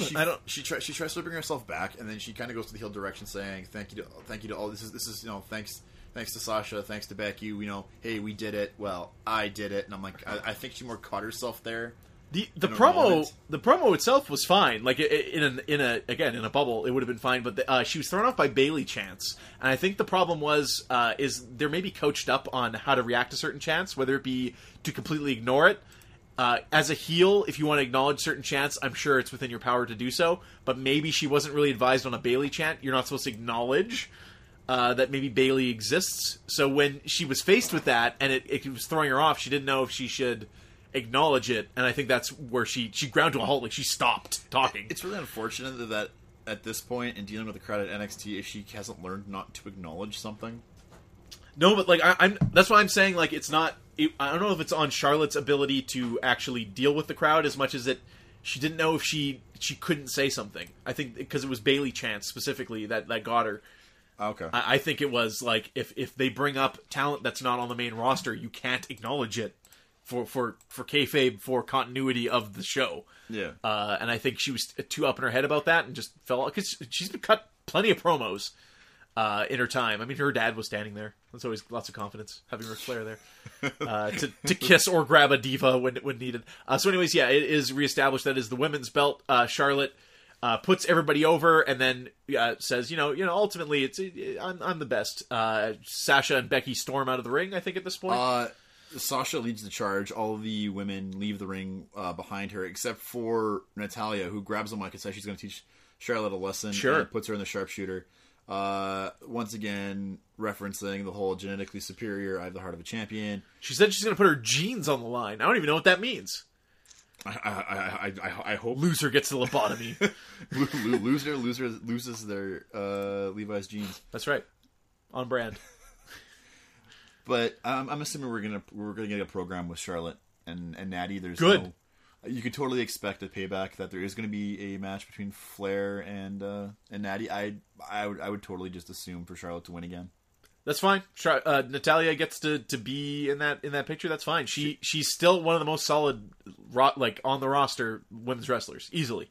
And she doesn't work a match the same way that the NXT girls do. When you watch something like on Roadblock, it is a paced match that doesn't have a lot of high spots in it, but is engaging all the same. She works like an old school kind of wrestling style that is lots of like, fast when it needs to be, slows down when it needs to be, and Natty's good for that. And I think a lot of the girls could get a good push, good rub from Natty. And you know what? To be completely honest, before Natty is done with wrestling, whenever that is, and I don't think it's ever, she will probably be involved in that company for a long time. She'll be introducing when the Divas belt comes back. She'll be the one introducing. It's got 2 butterflies on it now. No, she'll be there for a long time. So it would be nice to see her get that women's belt at some point. I don't know if it's in the cards to happen right away. I doubt it very much. But somewhere down the line, like in some kind of bamboozly way, having Natty win it is all I ever want. They can't. They can't give her a legitimate way. It has to be bamboozled. Of course, it's 50-50 booking, man. That's how it works. She's not strong enough. The power level is not high enough. It's not over 9,000. That's right. Dudley Boys versus the Usos. We got the exact same. Now, the tables were set up surrounding the ring. Okay. I had no way. This is the one with the messed up ending. Yeah. Yeah. Now, it was a tables match. Now, at this point, I'm still a little cloudy on the series of events, but I know. An Uso puts himself through the table. Yeah. They were both on the table, much like this WrestleMania spot. They rolled off. They went through the tables, And the bell rang. but Yeah. it was, you have to put them through Yes, the table. of course. forcefully. It's not over. They can't just go So, through the table. so the timekeeper rings the bell, and Bubba goes off on him on TV. And you see them cut to a commercial, and you can still hear him giving the ref crap. Before that, he just grabs one of the Usos and throws him through a table quite violently, and then yells, now you ring the bell, now it's over. So, yeah, he was not happy here, and I think this is for a shoot. He was actually super upset that basically the timekeeper blew the match. You can't just ring the bell in the middle of a match when it's not over. What are you reading there? Sorry, we missed a match. So that's why no. I'm like, this is weird. The Miz thing? Yeah. Okay, we'll get to that in a second. They cut away, and this is when the Kevin Owens Sami Zayn thing is. So we'll stop there. We'll bring it back. Zack Ryder comes out and gives that sob story about Scott Hall and his dad. And Miz calls him out on it. Yeah, Miz comes out wearing I don't know what you want to call it. His beige. He shops at the Fifth Element. Yeah. He comes out, calls him out, says, essentially it should have been his night, that Yep. kind of thing. The usual It thing. almost was. It almost was Miz's night. And they start having, put your title on the line. Cool, does it. Basically, the match was okay, but it gets us outside of the ring, and Miz starts mocking Ryder's father, who's in the front row. Who's jacked? Yeah, he's super jacked, and it gets to the point where Miz pokes him in the chest. Yeah. And then the best part was it wasn't even a punch or a slap. It was just a forceful shove to the chest. Yeah. Which Miz flies back. And the cool thing was I never noticed where Maurice came from. Yeah. If you watch that scene again and you look just behind when you're looking at the commentary table to the right, you see Maurice standing there actually involving herself like verbally in it. Yeah. And there's the security guard there to make it look real. And then at this point after that, they go back into the ring. Maurice jumps the barrier. The security guard follows her, going kind of like really lightly. Hey, Who is Maurice, for those who don't know? Maurice is Mrs. Wife, former women's champion Yeah. from like 10 years ago. Yeah. And It's taller than and The Miz, Miz, and Miz and which Maurice is are married. Yeah. But in real life. she removed IRL. herself from Yeah. Until now. Yeah. And Gets which I think, I really Yeah. didn't think that she would compliment Miz, but she actually kind of does now from what I saw on SmackDown. Yeah. So, it was nice. But before I jump the gun on SmackDown, Maurice came over and smacked Zack Ryder's dad. And then Yeah. it goes, That distracts Ryder enough Ryder, for Miz, too. Yeah. Miz hits the skull crushing. I like that Miz actually hit a special move instead of just doing the roll-up pin, which I think is ridiculous. That's his finisher now. Yeah, the roll-up pin. The dirty pin. And then Miz wins the IC title. And I do love the Miz, so awesome. There you go. And in the back, And Maurice is back. So the order of operations here is really, really weird. Yeah. But in the back, Scott Hall, the whole photo thing happened, said, "If you should give him a rematch, or are you scared?" And does the whole ooh finger thing kind of fades away, and then Miz doesn't say anything, but immediately they were like, "There will be a rematch on SmackDown," even though Miz said nothing. whatever. Well, no, Zack enacted his rematch clause, so it's not even up to Miz. But see that, but that was just it. Yeah. They said that. They said he's enacting his rematch clause. Yet at the same time, Scott Hall in the interview, It's made it contradictory. seem like he had Yeah. he had the choice to give him the match or not, and just faded away. I don't There you know. go. Maybe if Miz just gave him the match, he doesn't have to use the rematch clause, and then he can use it again later. I don't know. Is that how that works? Who knows? This is just it's so muddy. It's all made up. But the Dudley's Usos. Yeah, so that cuts away to the thing backstage with Kevin Owens and Zayn. Zayn's being, I believe, interviewed by Renee Young.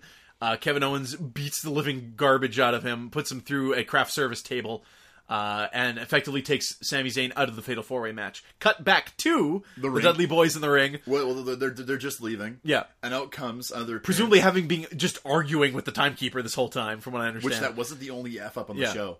Oh, really? Wow, we just talked about it, and I totally forgot to mention it because it took me off. During the Miz and Ryder thing, Yeah.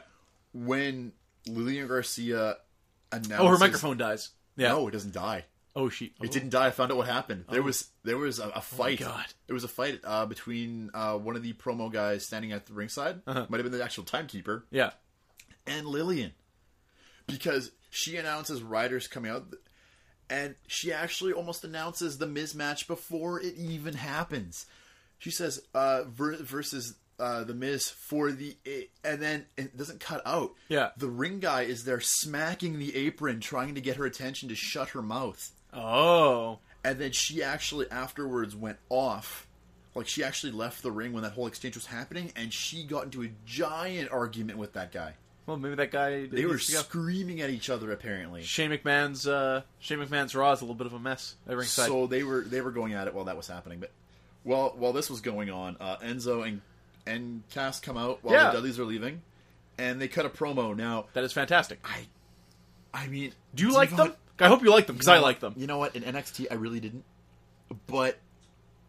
They're captivating. No, they were captivating in NXT, but I really didn't get behind them. But then when I'm watching this now, and I'm seeing how they're really capturing the audience, and not in a really lame way. And he was like, I really don't like the character of that gangster New Yorker. Yeah, but it's like a cartoon. Like, it's so over the top. Yeah, I'm what do you say, smack talker Skywalker? And I'm gonna smack you down with my mic saber. Yep, that's more or less it. I thought that was gonna hilarious. put that lazy eye to work. And he's gonna slap Devon's lazy. Don't worry, Devon, because I'll slap your lazy eye back into place. And he lost it. Now I couldn't tell. Yeah.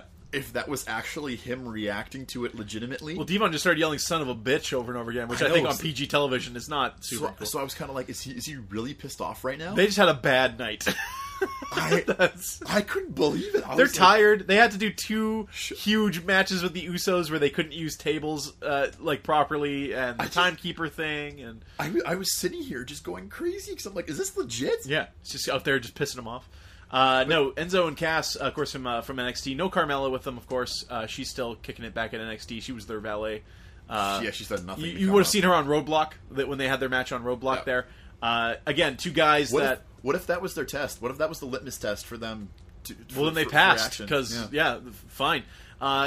This is clearly not a promo that Vince wrote. Vince isn't witty in this way, so I hope that continues to be the case, that he's allowed to just go off on the mic, and then when we get to see them, they didn't fight on SmackDown or anything, right? They haven't actually fought in the ring yet. No, I don't think so. Hopefully next week on Raw or something, we see their debut against the Dudley Boys or something like that, and the Usos can get kicked to the curb, and we can see the full package. Good tag team wrestlers that also can cut promos and whatnot. Big Cass, of course, gets on the mic too and yells his catchphrase, and everybody's yelling things, and they got signs and whatnot. And I'm hoping they can work kind of a good tag match against the Dudleys. I think the Dudleys have the pedigree to go along with it and work an old school match like that, and I hope it elevates the tag. Like, Enzo and Cass might be the guys to elevate the tag division to make those matches as tight as NXT tag matches, like focusing on different things, making every guy in the ring make say what you want about the Usos, like, I guess kids like them or whatever, they're interchangeable. Like, when it's whoever's in the ring is doing a one-on-one wrestling match against whoever else is in the ring, the other guy is not supporting them on the outside. Again, watch the Gable match. Watch how they do it there. With what are the 2 guys' names there? Those 2 little guys that were the champions that lost. What the hell were their names? Dash and Dawson. Yeah. To American Alpha. Yeah, just solid, like, timing and pacing and everything's good. So that's a true tag team. Mm-hmm. They know where their partner is. Yep. They know where the opponents are. Their timing is down. The guy who's on the outside of the ring is constantly working as hard as the guy who's inside the ring, is the big difference. So, Krista likes Enzo and Cass. You like those 2 ridiculous dudes. And again, Stone Cold, to plug the Stone Cold podcast, he has both of them on there for a nice sit-down interview, find out where those guys are coming from, and whatnot, and who their inspirations are. Enzo is a huge Shawn Michaels fan, etc. And how they ended up finding each other in NXT and became the team that they are. And it's cool. It's so super weird how polar opposites they are, yet they work really well together. Plus, they're the generation before things were kind of all good. Like, they were in the very competitive era of NXT, where it was very cutthroat and people were not so friendly with one another. So they came out of that. So good for them. Enzo and Cass. Hopefully we'll have a thing with the Dudley Boys. Let's wrap it up here, though. Of course, we had the Sami Zayn, Kevin Owens thing happen backstage. Was the next thing the Fatal 4-Way already? Or? Yeah. Okay. Yeah. It's Owens powerbombed Zayn through a table. Yep. Through a craft service table. No, there was thought, because after that little rumble in the ring earlier on in the night, that he had actually re-injured his arm to a degree, and that the Fatal 4-Way was going to be changed because he hurt himself. Yeah. Now, I'm still on the fence of whether it was real or not. Apparently, I've heard that he's okay. He's okay? Yeah. Okay. He just was selling. Because Like he really sold it. He sold it really well. Yeah, it's weird when people actually do their job. Yeah. How, as a viewer, you're like, oh, is he actually hurt? No, he's just working. He's doing his job properly. So AJ Owens and Jericho come down to the ring. Now, we didn't know who the fourth person was. There was no idea, and then all of a sudden we get the sirens. The man. Cesaro coming out. He Yeah. comes out in a suit.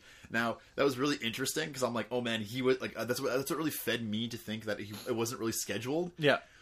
Because he's a suit, sunglasses. I'm like, whoa, he is really not ready to wrestle. And then all of a sudden, it's a tearaway suit. It's a stripper suit. Yeah. And he comes out into his ring attire and he comes down to the ring doing his. I don't even know what that upward arm gesture is. That's it. I don't know. The sky punch. The machine gun. The turret. The turret.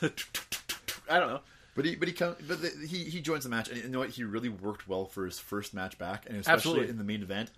He got huge pop. Yep. They were super psyched. We got the swing. Yep. Which The triple power bomb there off the ropes or whatever. We got the triple power bomb. We got the uppercuts. Of course. Man. What would Cesaro be without Dude, the running how fast uppercuts? is that guy going when he comes off the ropes? When Cesaro bounces off the ropes, he's got to be moving like the speed of sound. He's supersonic coming off those damn things. And he's a big It's guy. intense. Yeah, He's Cesaro a is, big guy. for my money, my favorite wrestler. Just to watch, he can work so well with so many people. Popping, did he uppercut Jericho, or he popped somebody up and hit him with the big uppercut there, the European uppercut, and it was good time. Cesaro was back, baby. Unfortunately, he's not able to win the match, but doesn't go out on his back. I believe Jericho takes the pin, right? Yeah, Jericho takes the pin with the Styles Clash, which is something he could not do the night before. Establishing AJ Styles as the number one contender for Roman Reigns' title. Of course, why would you put AJ Styles over the WrestleMania match when Jericho could win that, meaning nothing? And that's just the really interesting thing. I can kind of see why, because they said, look, we're going to start you coming up here. You're going to get your moment eventually. Yep. You are our future, and we trust you, but tonight we're just going to make you kind of eat it, because your time starts tomorrow. Yeah. Your time is now. Why couldn't it His just time be... is up, your time is now. Like, if he's moving away from Jericho, why couldn't he just finish Jericho off? Why couldn't he just get the win at WrestleMania? Whoa, huge pop. AJ Styles wins his first match at WrestleMania, and the next night he's number one contender. Maybe they wanted to still make him strong. give Jericho some legitimacy for the future. Saying, look, we still want to use him. We still want to keep him legitimate. But now I'm supposed to believe that AJ Styles. Styles can beat Roman Reigns, who has, like, a luck stat of 10 and doesn't lose matches unless under super, specific circumstances. Okay, sure. So that's Raw. Anything really notable from SmackDown? The Vaudevillains, of course, showed up there.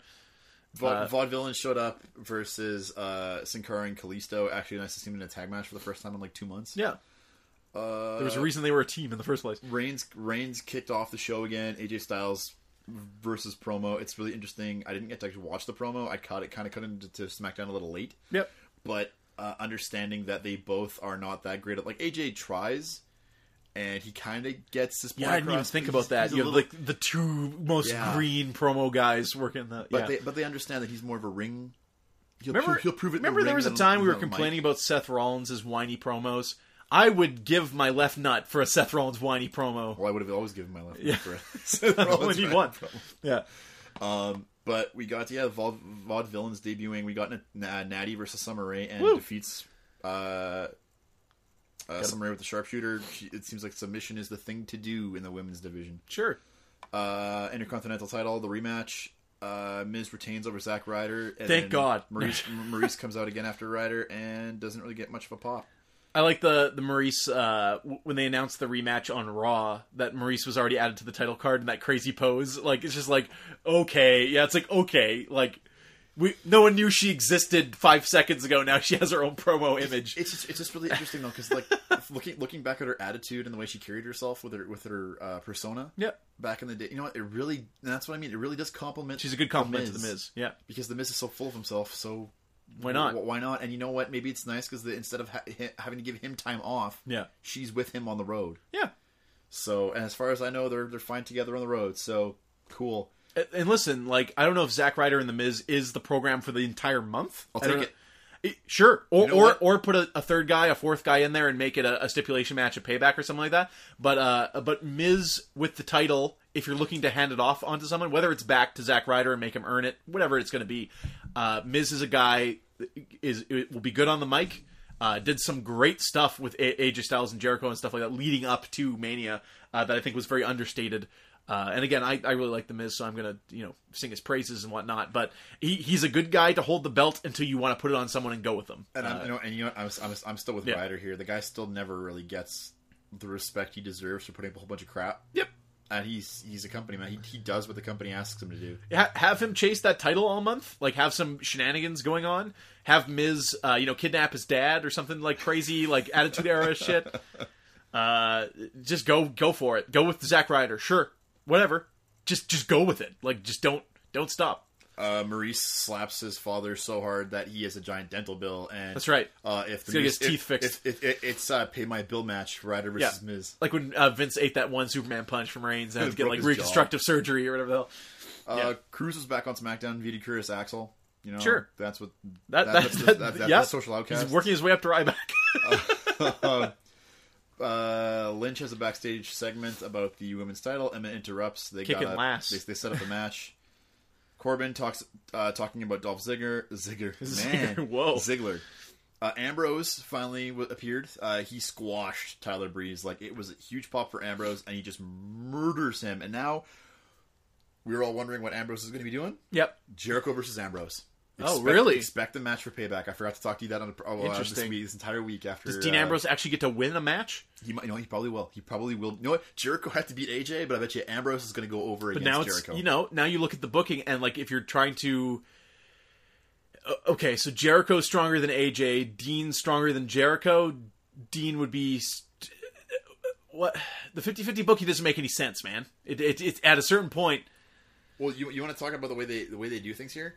After that, Jericho cuts a heel promo in ring, but it looks like it was during the commercial.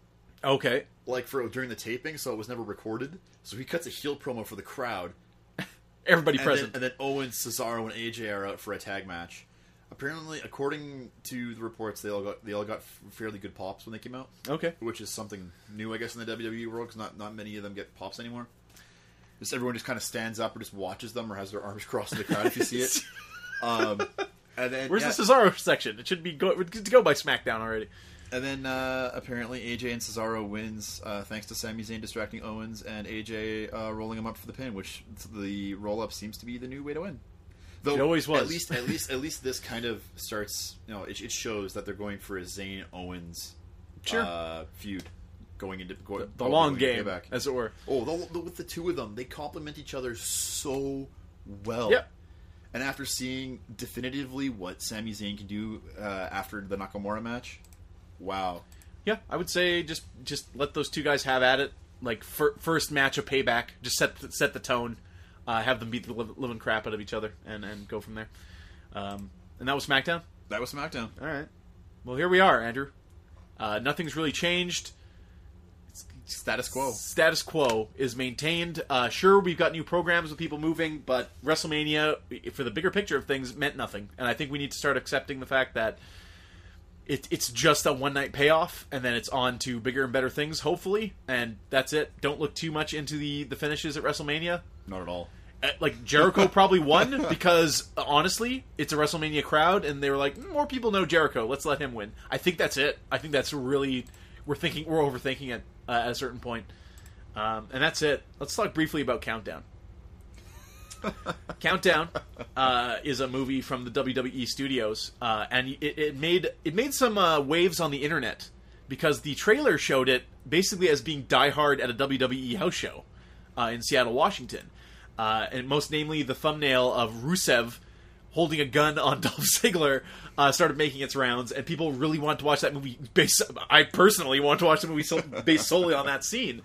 It turns out that scene with Rusev holding the gun is the only recorded bit in that entire movie that has Dolph Ziggler interacting with any WWE talent. Everything else, other than Kane, obviously, who plays another character in the movie, everything else is a pre-recorded cutaway to different events.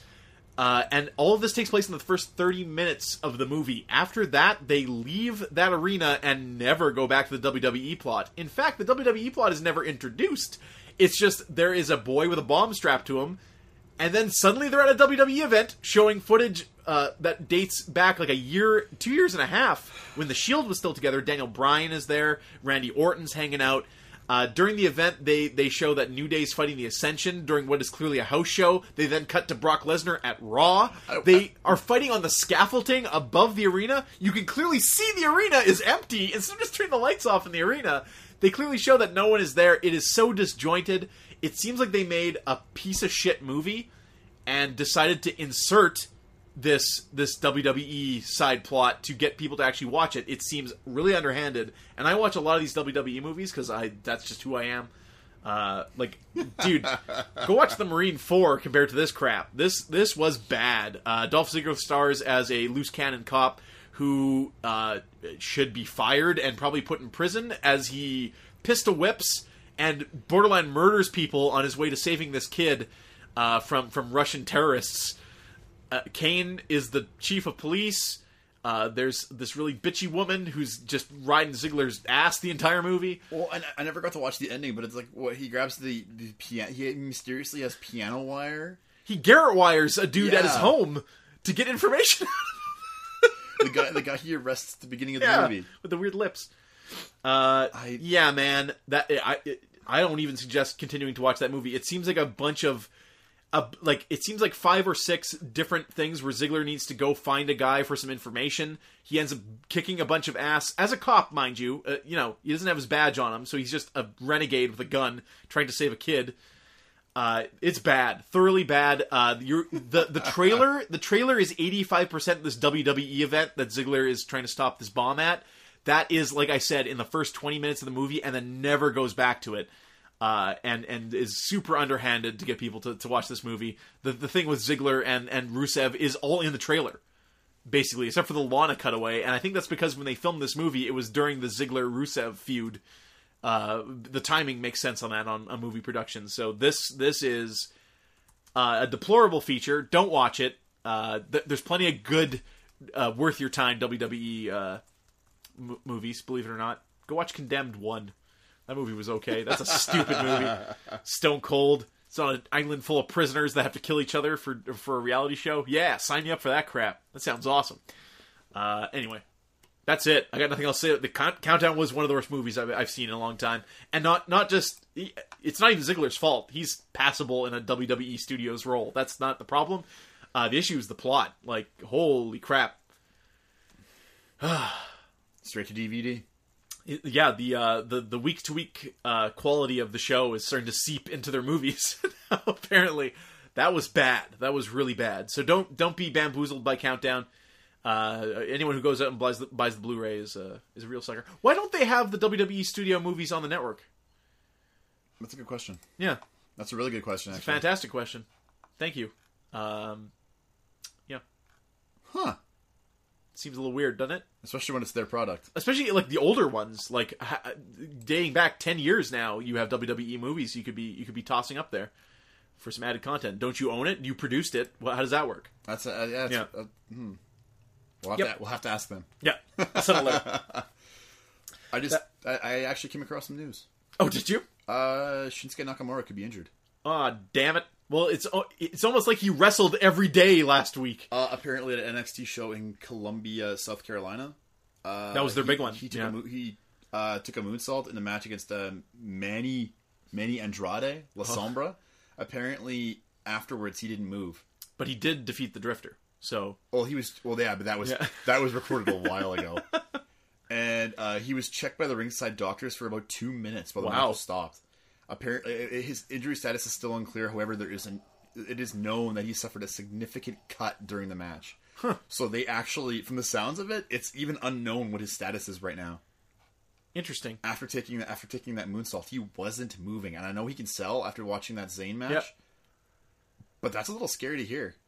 Yeah, that's no good. Well, if you at a certain point, if you're matching him up with Zayn's one thing, but if you're putting him with relative nobodies. In a squash match, even, Why is someone doing a moonsault on your huge talent? Why is that necessary? Why are you matching him up against Yeah. La Sombra? But I guess you couldn't put him up against Joe, so... Cruz is gone. Yeah. Wasn't there a tag match with Finn Balor or something I was seeing on Twitter? Something with Nakamura and Balor? We're like together or something? I'm not sure. Yeah. I actually never see that. NXT's just like dream booking. You just like put any characters together and just it doesn't matter. Well, that's what they seem to do for the live Yeah. shows. They really just kind of mix everybody up. I mean, Corbin was doing a live show, I think, on Friday night. Oh, weird. So... Anyway, that's WrestleMania, that's Raw, that's Countdown, and SmackDown. We covered both downs. We doubled downed this week. That's the Sultans of Slam, more or less. Andrew, do you have any last thoughts on WrestleMania at large? Watch it once and never watch it again. I guess. Yeah. It was good to watch. It was entertaining yeah. during, but going back on it now, looking back on it, you're like, yeah, none of it matters. It's, I will... If I have the network on in the background while I'm doing something, it's fine. Yep. But there was nothing really to go, man, I really need to watch this Mania. Yeah, and no consequences heading out of it. Especially now that with Raw in the review mirror, when you really realize that, that was 6.5 hours. And yeah, tighter. NXT basically put it on the line, where she's like, listen, you don't need 6 hours of wrestling. You need 2 hours of badass wrestling. And that people will remember it way more than WrestleMania 32. Anyway, that's it, I guess. We're just getting text messages here now. Popular guys. From Andrew's basement here, that's the Sultans of Slam for April 10th. We'll hopefully be back pretty soon. Hopefully some cool stuff will happen in wrestling, and we'll want to talk about it. Otherwise, at very least, we'll talk to you before Payback. Oh, yeah. Did you check Facebook? I didn't check for user questions at all. So. I didn't either, actually. All right. Well, if we missed them, we'll get to them next time, and I apologize, but we're running long already. We've done 2 50-minute segments here, so it's almost as long as a Raw at this point, and we don't want to subject people to that. No, so. I'm sorry. Yeah, exactly. Anyways, that's the Sultans of Slam, and welcome to the jam. Come on and slam. You